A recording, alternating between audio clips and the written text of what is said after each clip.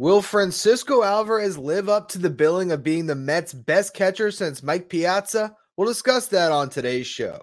You are Locked On Mets, your daily New York Mets podcast. Part of the Locked On Podcast Network, your team every day.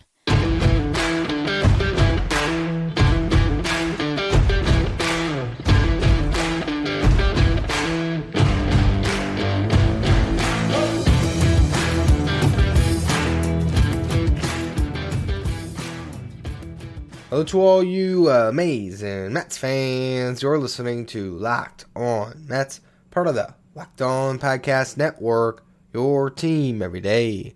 Thank you for making Locked On Mets your first listen every day. Locked On Mets is free and available on all platforms, including YouTube. On the show today, we are breaking down Francisco Alvarez's rookie season in the first segment. I'll discuss his streaky offensive production in the second segment, the really good work he did behind the plate, and then in the final segment, we'll do a little bit of dreaming about his future. Before we get to any of it, though, I'm your host, Ryan Finkelstein. If you want to find any of my work, follow me on Twitter at FinkelsteinRyan. Also find some of my writing at JustBaseball.com, where I work as the managing editor.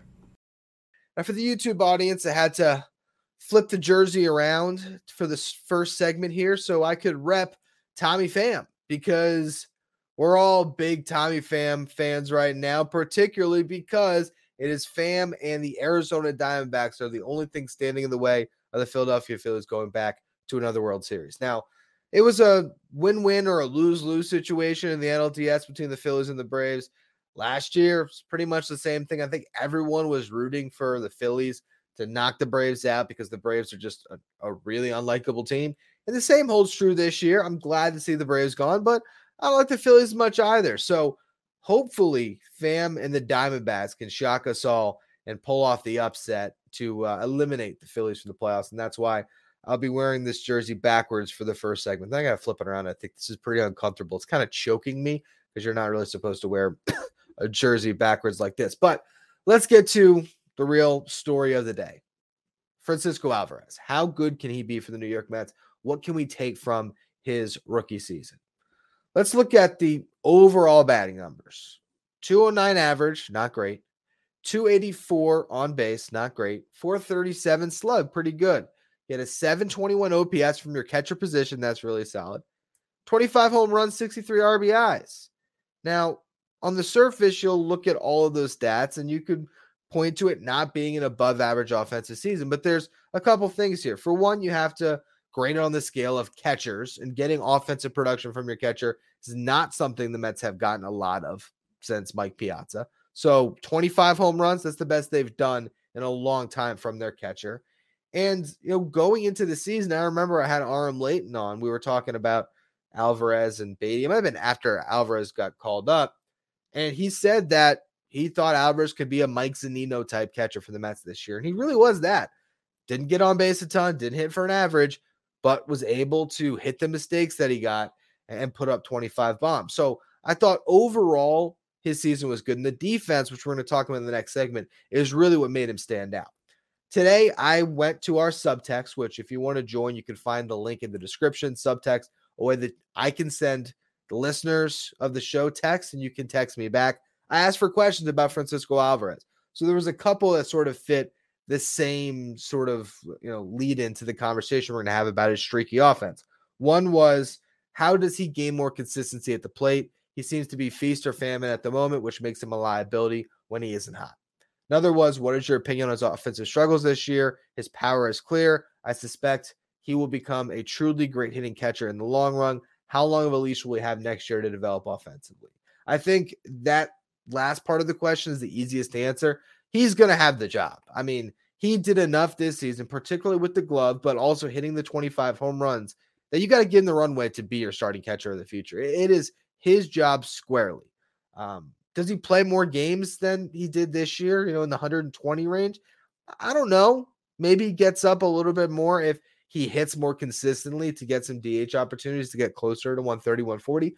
I think the playing time is about what it was this year. He's going to play about 22 to 24 games in a month and get some days off. I think that's sort of what we saw here. But the streakiness part of those two questions, him being very feast or famine, how can he be less of a liability?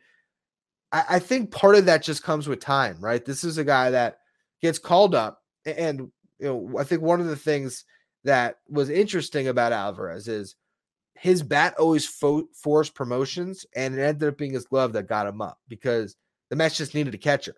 So he gets called up, and he has to learn how to catch a major league staff. And I think that's a big part of that inconsistency. There was a lot on his plate. So at times he would be, hot at the plate and he would be able to figure it out. Sometimes I think it was hard to get out of slumps because there's so much you're working on. You're working on your defense constantly because that's what's going to keep you on the field. And it's hard to maybe work out of those slumps quicker. But it really was a month by month kind of swing of a pendulum.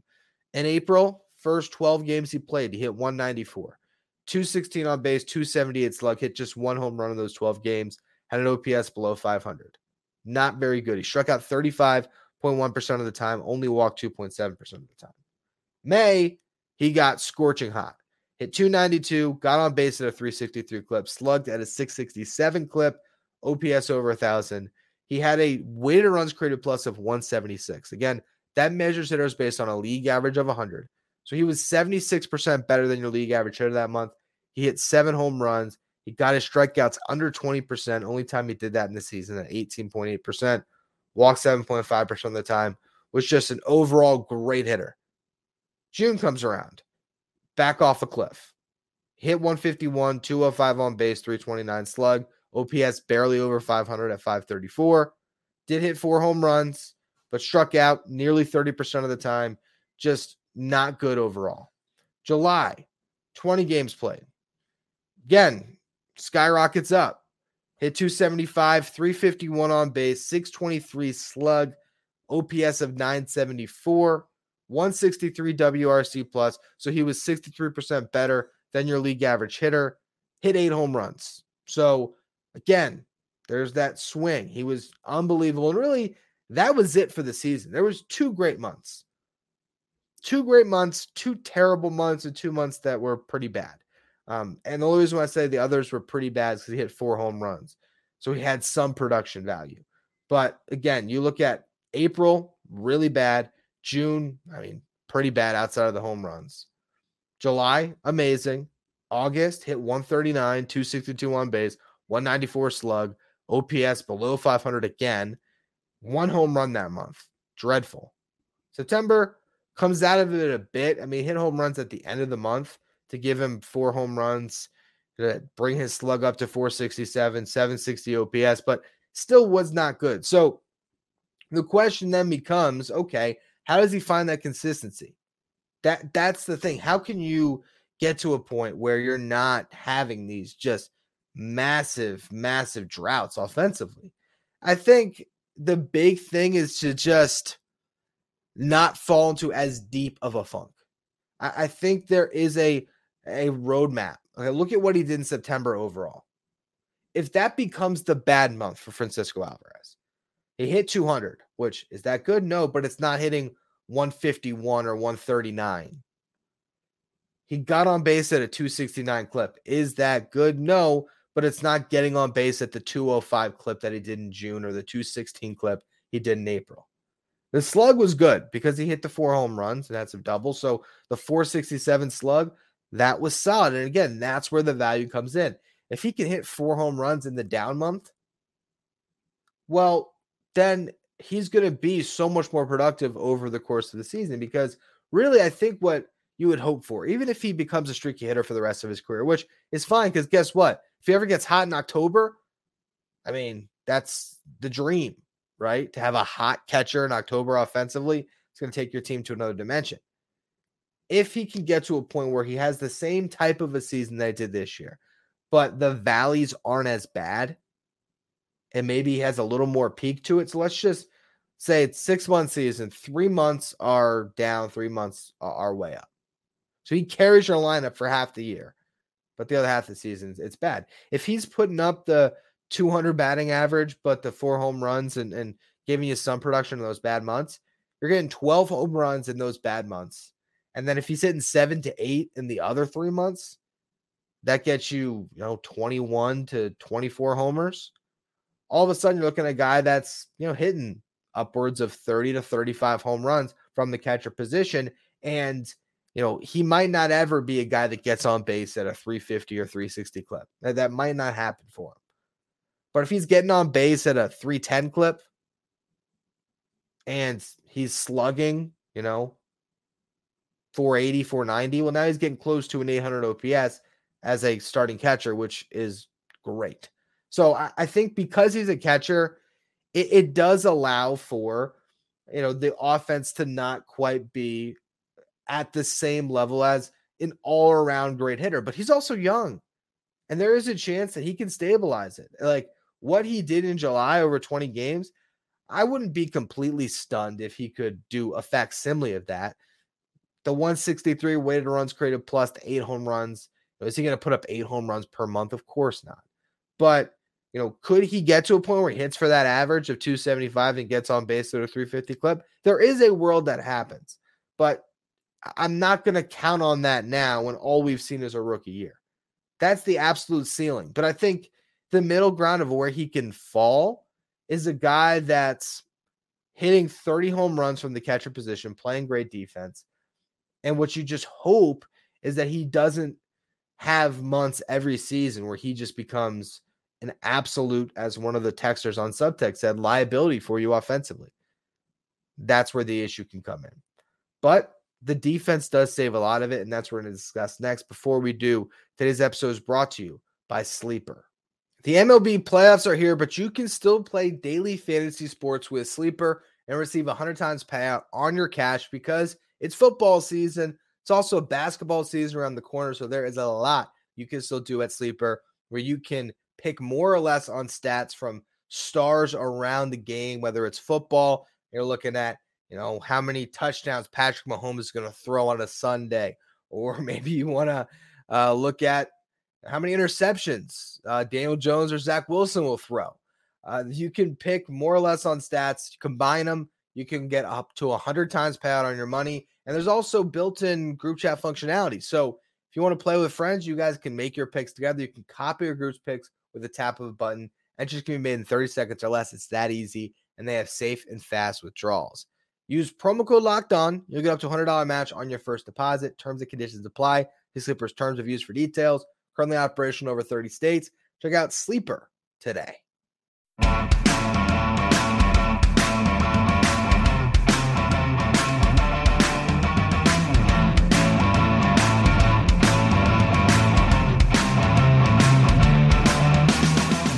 Now, as we transition this conversation to the defensive side of things, I want to pull up another question from one of our subtexters. It says, was Alvarez viewed as a defensive liability before this season? I feel like I remember the story was big bat, but questionable behind the plate, but maybe I'm remembering wrong.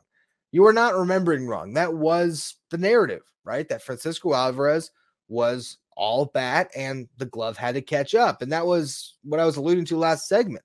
Throughout his minor league career, he was earning promotions based on the stick, not what he was doing behind the plate. And so he is constantly the youngest player in these leagues that he's catching in, trying to figure things out in the fly. And that's not an easy position or a place to be in. And because of that, the defense did struggle. But I think it was made pretty clear to Alvarez that if he wanted to be in the big leagues, the glove was going to have to lead the way in a certain respect. As a catcher, he's got to be able to hold his own. They can't just put him in there because of the bat at this level when you're managing a staff that, remember, at the beginning of the season had Justin Verlander and Max Scherzer, 2 future Hall of Famers. But by the time Alvarez was up, it seemed like they wanted to pitch to him because that's how good he was behind the dish, particularly at framing, which was not considered something of a strength of his going into the year. But you look at catcher framing runs. He was worth 9 catcher framing runs. That's the 4th best mark in Major League Baseball. His strike rate of 48.9% was 10th best. And your strike rate is also a little bit dependent on the guys pitching to you, right? They're not throwing strikes. A little bit harder to get all those calls. But, it's the closer it is to the region where he can frame, the easier it is on him, right? So he did really well. And you look at the corners, right? That's the toughest to get strikes. But if you look at the zones that they have on StatCast and for Baseball Savant, they really do lay out each region of the plate. And what was interesting is Glove side, okay? So for Alvarez, as a right-handed catcher, glove side, which is inside on a right-handed batter, outside on a left-handed batter, he was one of the best in baseball. Fifth best, with a strike rate of 67.2%. So that shows you the work he put in to get really good at that motion, right? You can't be just overselling it or you're not going to get the calls. You have to have a really strong wrist and you got to make sure that you're really framing it properly and subtly enough to get those calls. And he did a really good job with that. The other half of the plate, he was ranked 29th. That's tougher to learn. I think over time he'll get better there, but that was still a strike rate of 64.2%, which was above average. Okay, ranked 29th in the league. Now, blocks above average was interesting because for the season he was at 0. So he was a replacement level receiver when it comes to blocking. But he was ranked in the top 10 of tough blocks, which I found interesting. Now, he was -1 blocks above average in easy and medium situations. So what that tells me is, I think he probably at times on the ones that were easy got a little bit lazy, and the difficult ones he was really good at getting down, which just shows you that more time over the course of his career, he could continue to get better at that. He also could get lazy. I mean, that's certainly a possibility and something you have to monitor with a young catcher. This year we might have seen the best defensive season of Alvarez's career because he just might have been so hungry to prove himself on that side. And when he becomes an established star, if he can offensively, we might see that defense come back. So that'll be interesting to see how he continues to compete over the years. But again, he checked all the boxes. His pop time was 1.94 seconds. It's really solid. Top 30 catchers. He was ranked 28th. His arm strength was 84.8 miles per hour. That's 19th best. So had a strong arm. At times I felt like he might have been a little bit overeager to try to pick off runners, but it also didn't seem to get away from the fielders too much. Like it wasn't a lot of throws going into right field when he tried to back pick somebody from first base. So as long as you can be accurate with those throws, hey, if you steal some outs, you steal some outs. Overall, his fielding run value was 8. That ranked in the 88th percentile. So top 12% of the league. Francisco Alvarez was there. 6 defensive runs saved, ranked 13th in baseball. And then you have Fangraphs framing stat. He was at 15.2, which was the 3rd best. They also have DEF defense to measure a player's total offensive value at 18.7. He was 6th best. So bare minimum, Francisco Alvarez was a top 15 defensive catcher in baseball. And he was probably closer to a top 10 at 21 years old. So if that is the starting point, you can imagine if he continues to focus on it, he can continue to improve. And I think what I hope is made clear to him is, hey, if you continue to put defense first for the most part, if you put that much energy and attention to defense, Yadier Molina built a Hall of Fame career on that. Now, the hitting will come with time. And I think he's so naturally gifted in that department that he's going to continue to improve there. If he is able to be this good defensively for the next 10 years, which is asking a lot, but I'm just sort of laying out the blueprint for him reaching his absolute apex, his absolute ceiling. It puts so much less pressure on the bat. It's not to say that you don't expect a lot, because he clearly has massive upside offensively. But it's one thing to have to carry, yourself offensively and have the bat, keep you in the lineup the way it was for years of Mike Piazza. That's one aspect of being that type of an offensive catcher is, hey, you maybe don't have to do as much defensively, but if you can do both, what that's going to do for your ball club is bring massive value. Look at Adley Rutschman with the Baltimore Orioles. He's just a great overall hitter. He's an unbelievable defensive catcher. And it is no secret why when he came up last year, that's when the Orioles started winning. And they've been winning ever since. Alvarez was not able to have that level of impact this season, partially because of the team around him and also because he was extraordinarily streaky. but I think he has that level of upside where he can be a top 5 catcher in the game, and he can impact the game so much because of the position he plays. And I think that's the exciting thing we're looking at the future of the New York Mets. You have Francisco Lindor and Francisco Alvarez at the 2 premium positions who can be two-way players that really, really move the needle on winning.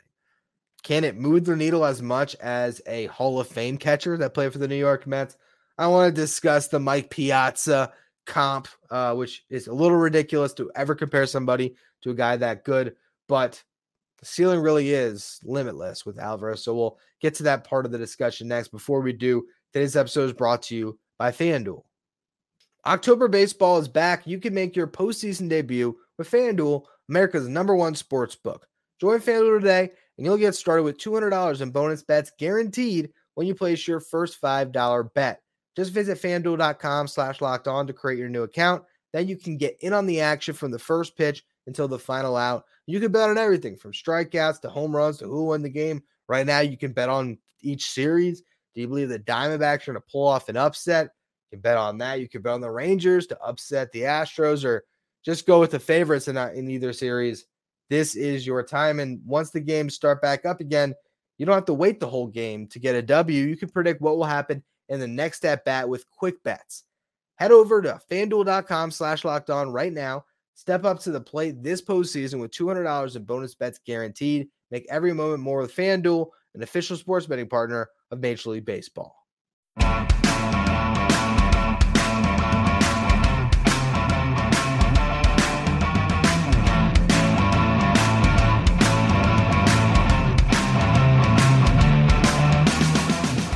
Will Francisco Alvarez be the Mets' best catcher since Mike Piazza? In some ways, he already is. Now, that is a comparison that has been thrown around over the years since Piazza left the Mets in 2005. We heard it when Travis d'Arnaud was a prospect in the Mets farm system. And then, of course, when Alvarez became the top prospect in the Mets system, that name came up again. Can he be the next Piazza offensively for the New York Mets? Well, here's the interesting thing. He's already done more than any catcher since Piazza, because you look at the production the Mets have gotten from the catcher position. 2006, Paul Lo Duca was very good. He hit .318. He only had 5 home runs, though. Did have 39 doubles, but only 49 runs driven in. Really good season, some better stats than Alvarez just as a hitter overall, but the power production, the run production, not quite there. 2013, that's how big of a leap we go from Lo Duca to the next time there was any notable offensive production from a catcher. John Buck hit 15 home runs. As good as it got. Travis d'Arnaud and Anthony Recker combined for 20 home runs in 2014. d'Arnaud hit 13 of those. Then he hit 12 in 67 games in 2015. That was probably, like, pound for pound, the best offensive season a catcher has had since Piazza, just simply, again, looking at the small sample size and the production the Mets got. He then went on to hit 16 home runs in 2017. Then you have Wilson Ramos, 2019, 14 home runs, 73 RBIs. Good year. He did a ton with the bases loaded, hitting singles. I'll never forget that stat from my first season on this show. But still good production. He was horrible defensively. He made you miss Mike Piazza as the defender. That's how bad Ramos was with the Mets. But I digress on that. Then you get to Francisco Alvarez.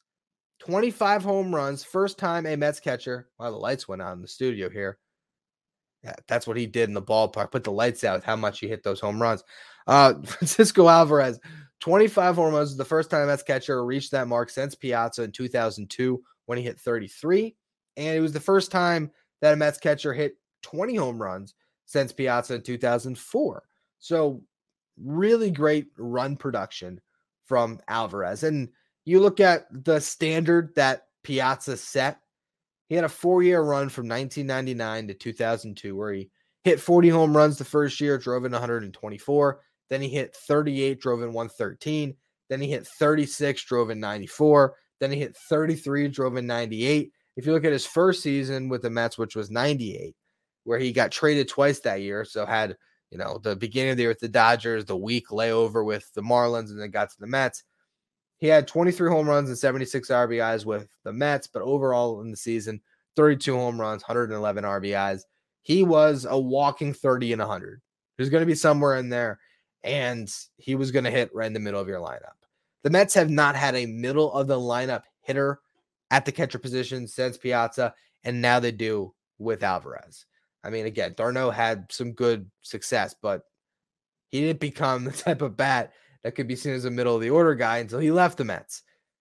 Alvarez has a chance to be really special. Will he ever catch Mike Piazza in franchise history? He has more of a runway to do. He's got a long period of time potentially, especially if he ever signs one of these pre-arb extensions that are in vogue now. So, hey, Steve Cohen, David Stearns, maybe get on that. Lock him up to an affordable number while you can. Get him for an 8-year deal and buy out some of the free agency with some nice team options at the end of it. Let's just get something done, guys. This is the time to do it before he has the breakout of all breakouts and gets a little more expensive. But, yeah, he has probably more time than a lot of the best catchers in franchise history. You're looking at Piazza, Gary Carter, even Todd Hundley. They had a lot of good guys, and I'm sure there is who's the guy? I just know that the audience of this show, there's some guys who remember Jerry Grody. I obviously know of Jerry Grody, one of the best. I knew that someone was going to comment and tell me if I didn't mention Grody's name, and it wasn't on the tip of my tongue because, well, it's way before my time. But, Grody wasn't a great offensive catcher. Alvarez has a chance to climb up those rankings and, maybe actually knock off Piazza's name. Now, it would take a remarkable career, credible consistency, a lot of power production, but it's possible because that's how much talent he has. And I think the biggest sign of encouragement here is he did all of those things this year at 21. 25 home runs, a great defensive season. He can continue to build on that defensively and be one of the best defenders in baseball behind the plate and keeps giving you that power production while just becoming a more well-polished hitter the more he sees MLB pitching. You're going to feel really good about the production he gives this franchise moving forward. Anyway, that's going to be all for today's edition of Locked On Mets. That'll be all for this week on Locked On Mets. Make sure you check that link in the description for our subtext to join that. Follow me on Twitter at Finkelstein Follow the show at Locked On Mets. Thank you for making Locked On Mets your first listen every day. And what I'll leave you with is a pretty simple one. Go Diamondbacks.